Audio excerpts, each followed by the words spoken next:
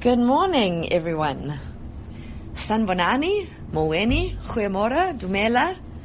Hello, how's it? Have you ever wondered where greetings came from?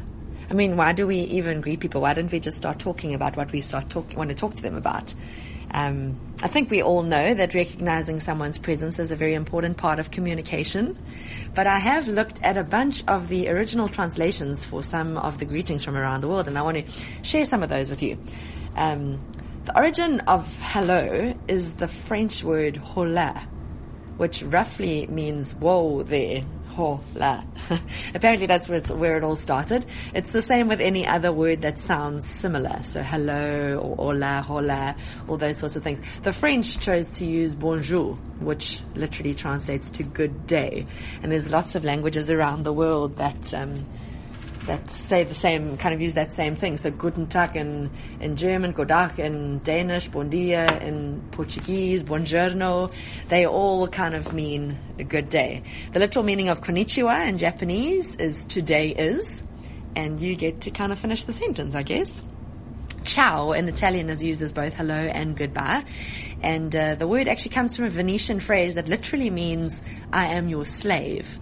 But they meant it as at your service. So you greet someone saying at your service, which is kind of cool. Namaste literally translates to I bow to you. Shalom is also used for hello and goodbye, and many people know it to mean peace. But shalom literally means wholeness, health, peace, tranquility, rest, prosperity, perfection, harmony. It's so much more than just peace. And so when you say shalom, you're wishing that person a life with everything that shalom means, which is really great. The Zulu greeting, sawubona, means we see you. And so the other person would respond, yebo, sawubona, I see you too. And kind of by letting you know that you see them, you're inviting that person into your life. You're kind of saying, I want to see, I want to witness your life. I want to be involved in your life, which is so great. And so here we are this morning. We're starting a series on relationships and more specifically on prejudice. And we've called the series Sawubona, I See You.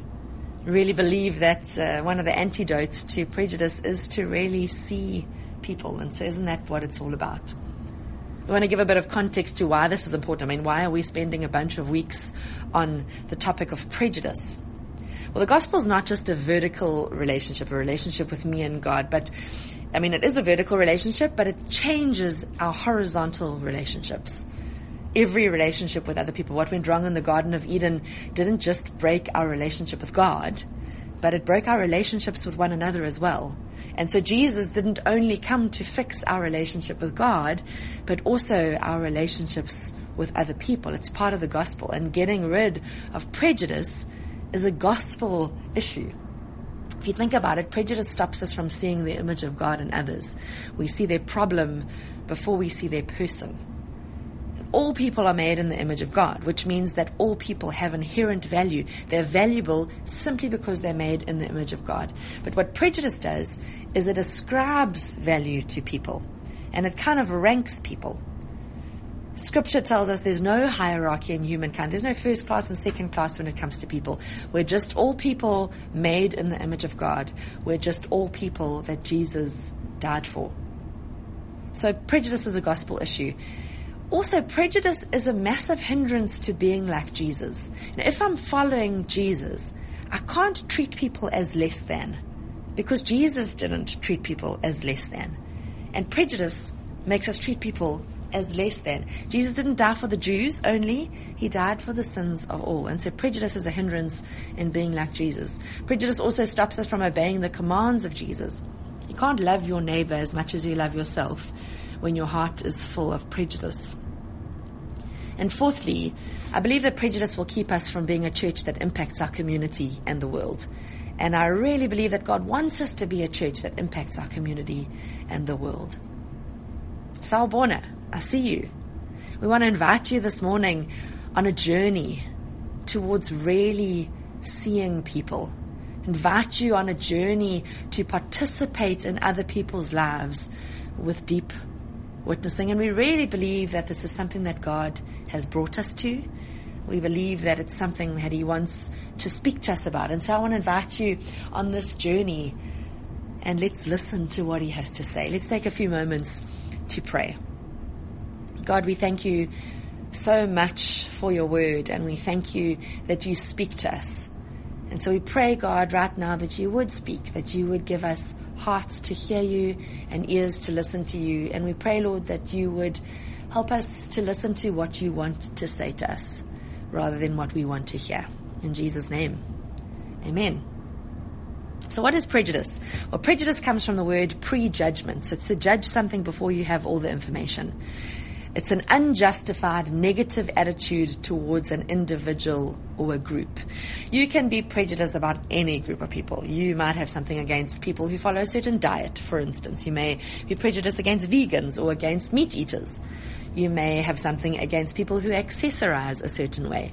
So you might see somebody with piercings or tattoos and you judge them before you even get to know them. Can be prejudiced about age, class, language, sexual orientation, ability, ethnicity, immigration status, gender, race, family situation, religion, political belief, marital status, place of origin. I mean, I was born in Joburg. I'm sure someone has an opinion about that. A prejudice is an attitude that you hold. Different to discrimination, which is an action or a behavior. So discrimination is the unequal treatment of different groups of people. So just to take note that you can be prejudiced, which is an attitude or belief, without necessarily showing discrimination, which is an action. I would hazard a guess that we are all prejudiced to some extent. And if I'm right in that, how ironic would that be, that a thing that by nature separates and isolates people, prejudice separates and isolates people, is something that we all have in common. It's kind of cool, actually.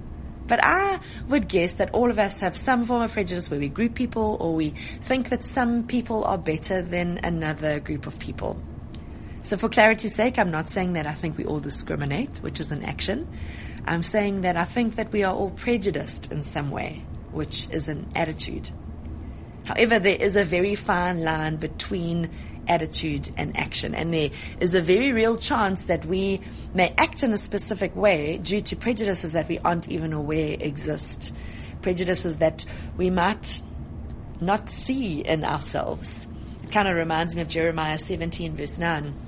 It reminds us that the heart is deceitful above all things and beyond cure. Who can understand it? We have 5 root emotions: enjoyment, sadness, fear, anger, and disgust. So as human beings, we have those 5 root emotions. I want to take a few moments to just tell you a story about Jacques, our youth pastor. He's been working at our church for 4 years now, and many of you will know him. But the first year Jacques was here, when it came to Easter time, we asked for Jacques to take on the role of Jesus at our Tenebrae service, which is the service that we do on Thursday night before Good Friday. And it was a very meaningful service. Everyone who was there took a grape, and as they held it in their hands, they repented of a sin that they allowed that grape to represent. And then they went and they placed their grape in a bowl in front of Jesus. And the grapes were squashed and sieved into the communion chalice. It was a very meaningful moment. Now, we didn't know as much about Jacques then as we do now. We now know that Jacques is quite a germaphobe.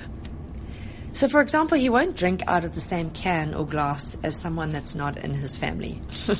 He's not a big fan of eating or drinking things that anyone else has touched, in fact. Now, when Jacques agreed to this role at the Tenebrae service, he was very aware that he would hold the cup, but Jacques had no idea that he was going to drink from it. Of everyone else's grapes that they had held and touched, and that someone else, a stranger, quite frankly, to Jacques, had squashed with their hands. Okay, I want you to guess which emotion Jacques was feeling at that time. I mean, he probably was feeling a lot of them. Anger, fear, but I think it was mostly disgust. Now, disgust, an emotion, you might think that's a bit strange. You feel nauseous or you feel icky, but isn't that all it is? Well, Jacques will tell you that disgust is an emotion that he carried with him for weeks after that experience.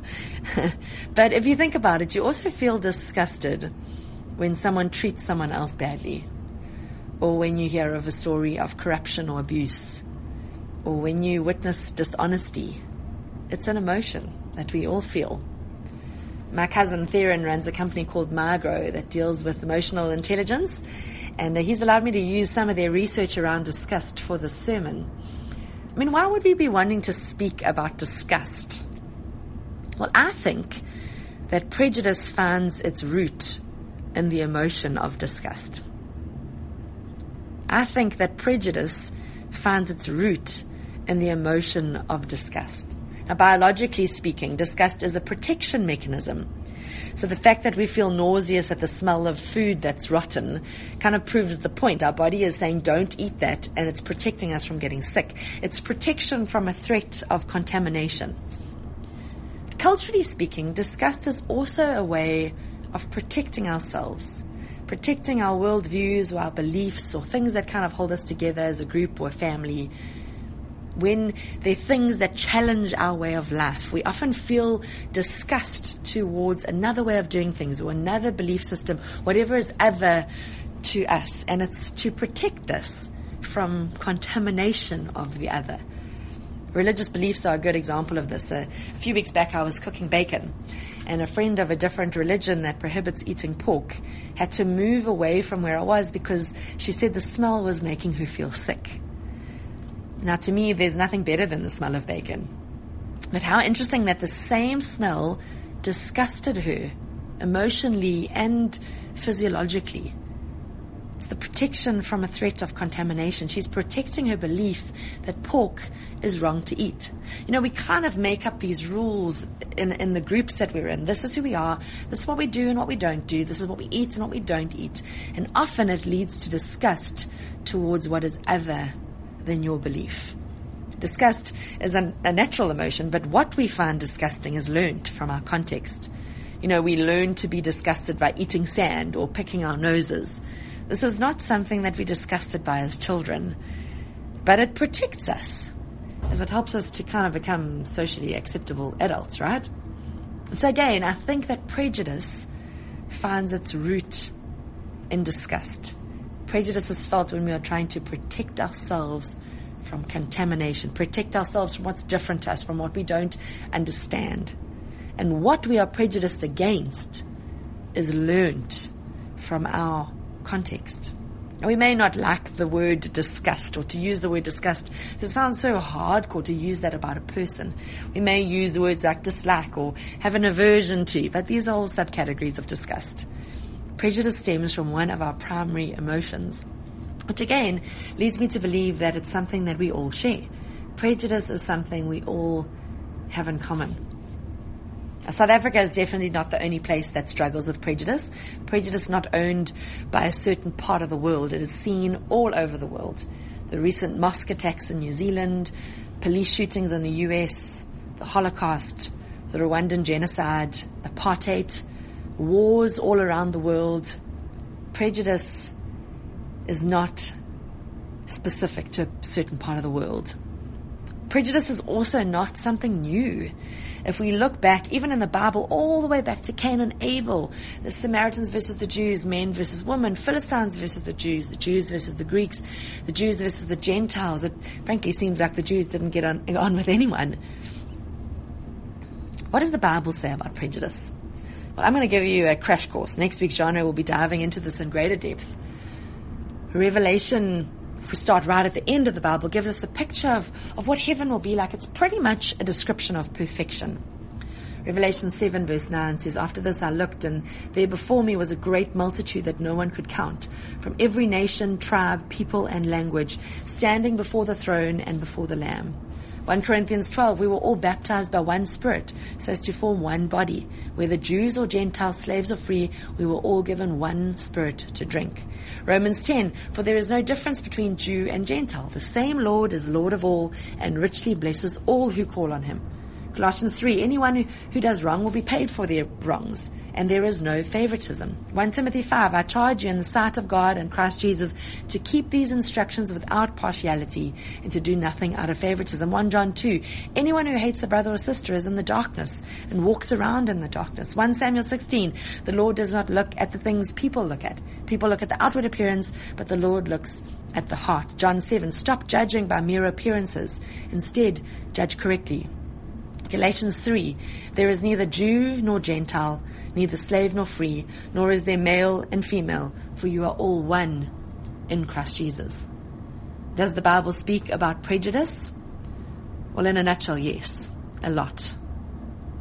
How did Jesus deal with prejudice as he saw it? You know, Jesus lived on earth during a time when it seemed to be acceptable to be overtly prejudiced.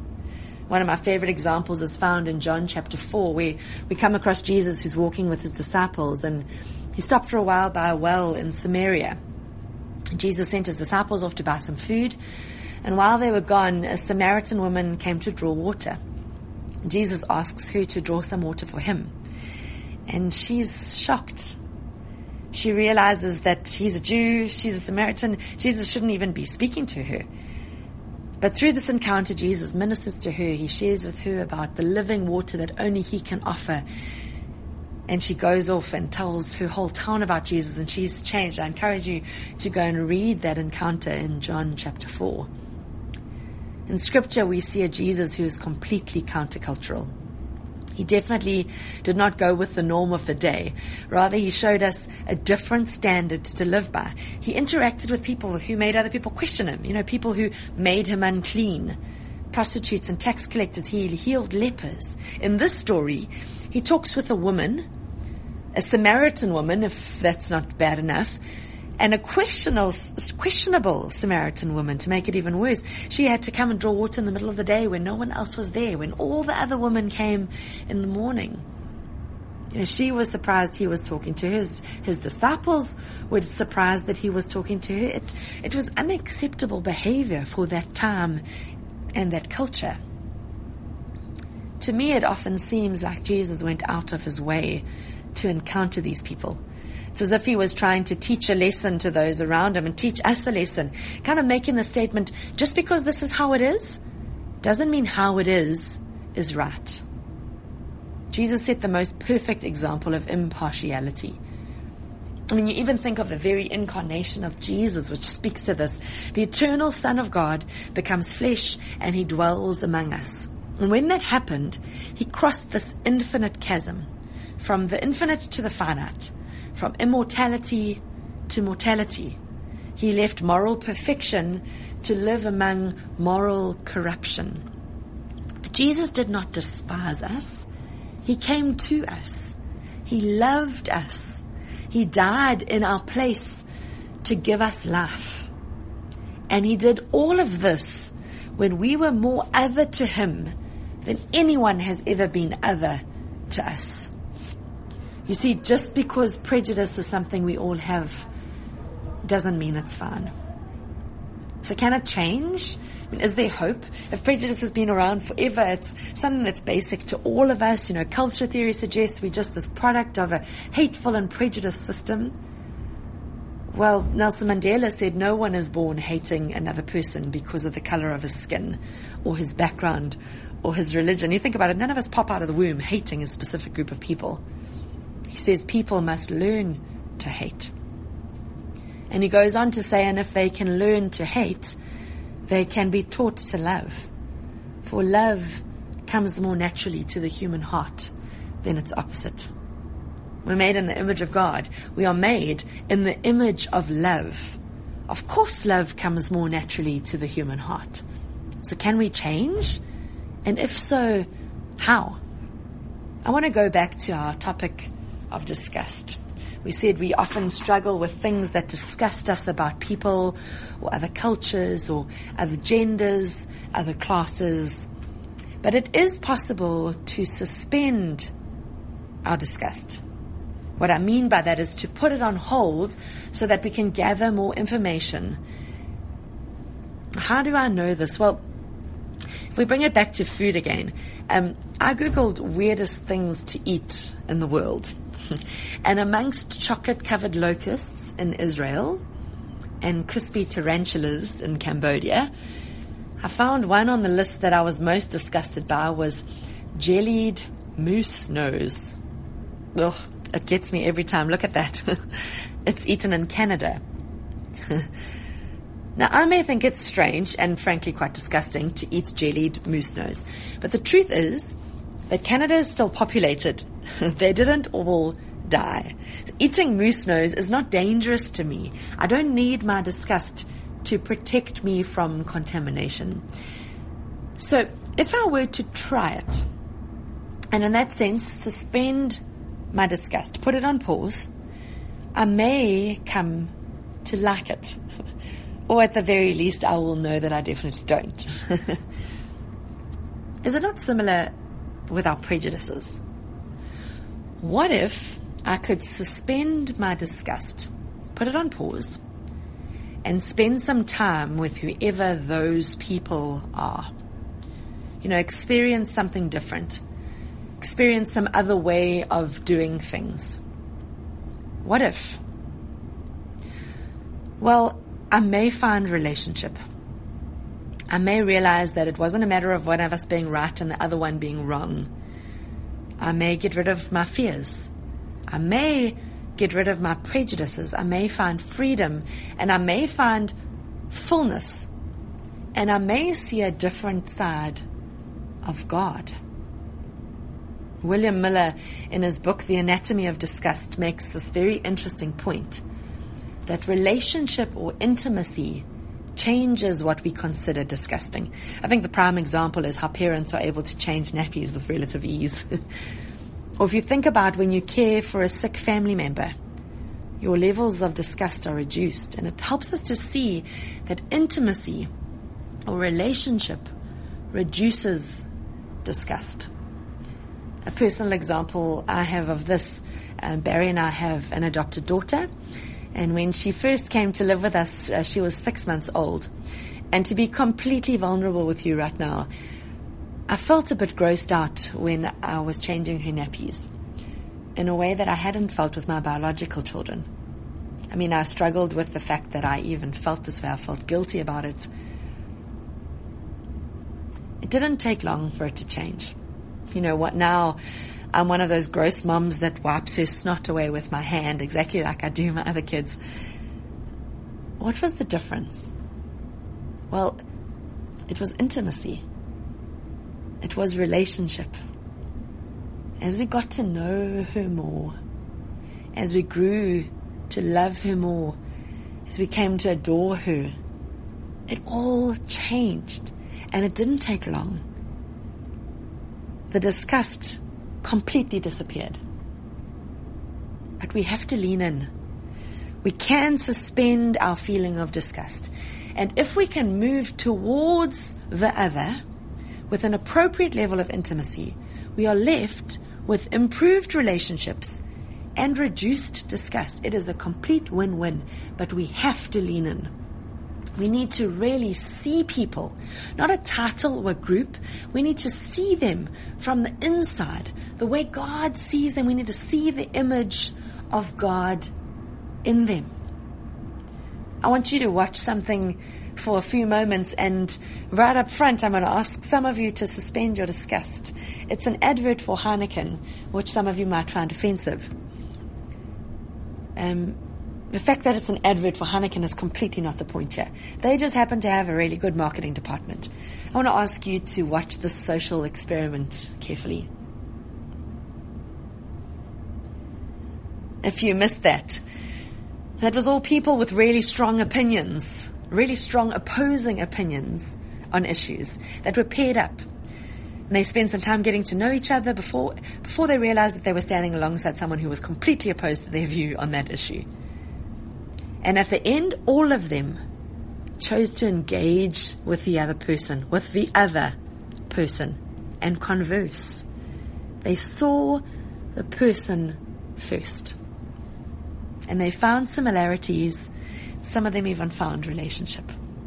Sawubona, I see you. Do you see the person or just what is on their t-shirt?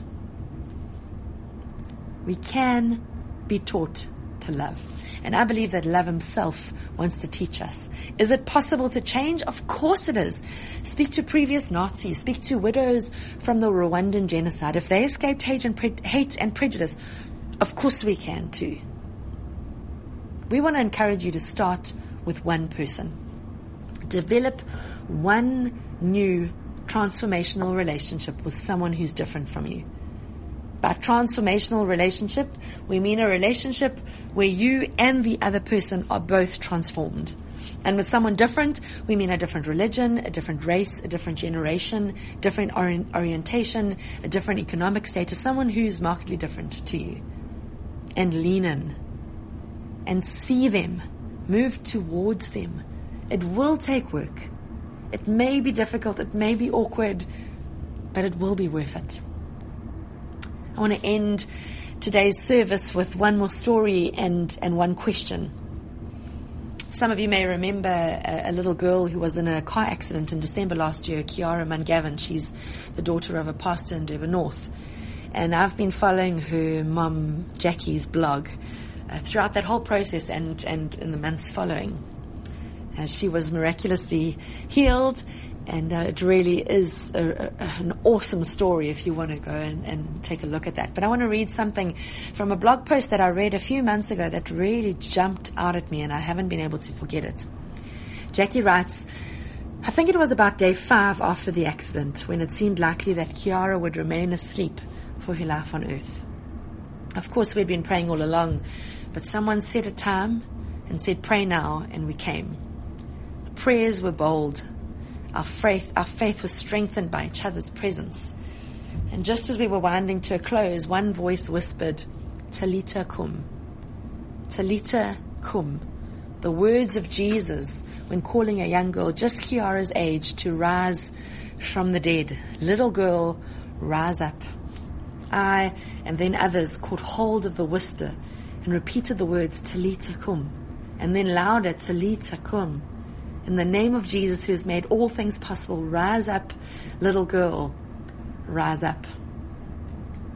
I was in Cape Town recently at a ladies' conference. This is about 6 months later. And a woman I didn't know began telling me of a prophetic vision she had around that little girl in Durban. It was clear that she had no idea I was Kiara's mother and not many other specifics of our story. She told me that God had showed her that Kiara was a prophetic picture of the church. That God was calling the Church of South Africa to rise up with the words Talita kum. She explained that she believed that just as Kiara had been miraculously woken up and was walking into the full measure of healing, so too was God calling the church to wake up, to be healed from past brokenness, and to walk into the fullness of health. Imagine with me, Westville Baptist. Is God not calling us to wake up and to be healed from past brokenness and to walk into fullness of health? I believe the world needs to change. I believe that South Africa needs to change. We've been wounded and broken by prejudice more so than many other places in the world, and that needs to change. And I believe that the church needs to lead in this. Now, why can't a little church in a random suburb called Westville take the lead in that? What is stopping God from using us to lead our country even in how to do life together? What is stopping us from being a church that wakes up and calls others to wake up and to be healed from past brokenness? Why can't we be an example of the unity that God intended, that shalom, those horizontal relationships that are perfect? Why can't we be an example of that to the world? Well, we can, but we need to ask love to teach us to love. We need to ask Jesus to teach us to love, and we need to lean in. We need to move towards those who are other than us. We need to suspend our disgust. We need to build relationships with people different from us. We need to live out the image of God to those around us. And we need to see the image of God in those around us. And so I have a question for you this morning. Are you on board? I mean, I mentioned at the beginning that this is a journey. We're inviting you on this journey that we believe God is leading us on. I mean, the journey is just 4 weeks here on Sundays. It's 6 weeks in life groups. But in reality, it's going to be a lot longer than that. Are you on board? Will you commit to listen to God over this time? Perhaps join a life group, even just for this series. Will you commit to work out what your prejudices are? And commit to engage in this process, to be willing to have some tough and uncomfortable conversations. To be willing to perhaps be wrong. And to admit that. To be open to becoming a better version of yourself, to becoming more like Jesus. Are you on board? I hope so.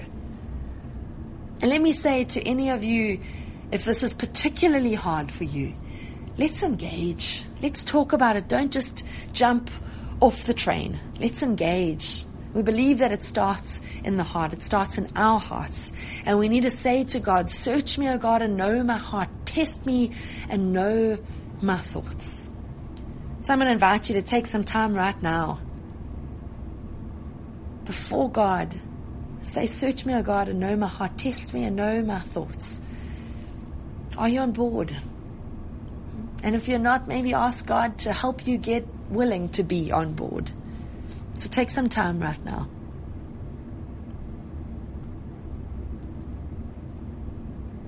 Let's pray together. God, we thank you for this beautiful country that you've placed us in. We thank you for the fact that we are here, situated where we are in 2019. And I believe that you have a plan for us for such a time as this. We pray, God, as you lead us on this journey, that we would follow where you want us to take, where you want to take us. That we would be obedient to you, that we would allow you to mold us and to speak to us and to change us. We're excited for where you are leading us, Lord. Use us, we pray, in this country, in this neighborhood. In Jesus' name, amen. God bless, guys. You can stick around for some tea or coffee and some jellied moose nose. Jokes, there's none out there after the service. God bless and have a great week.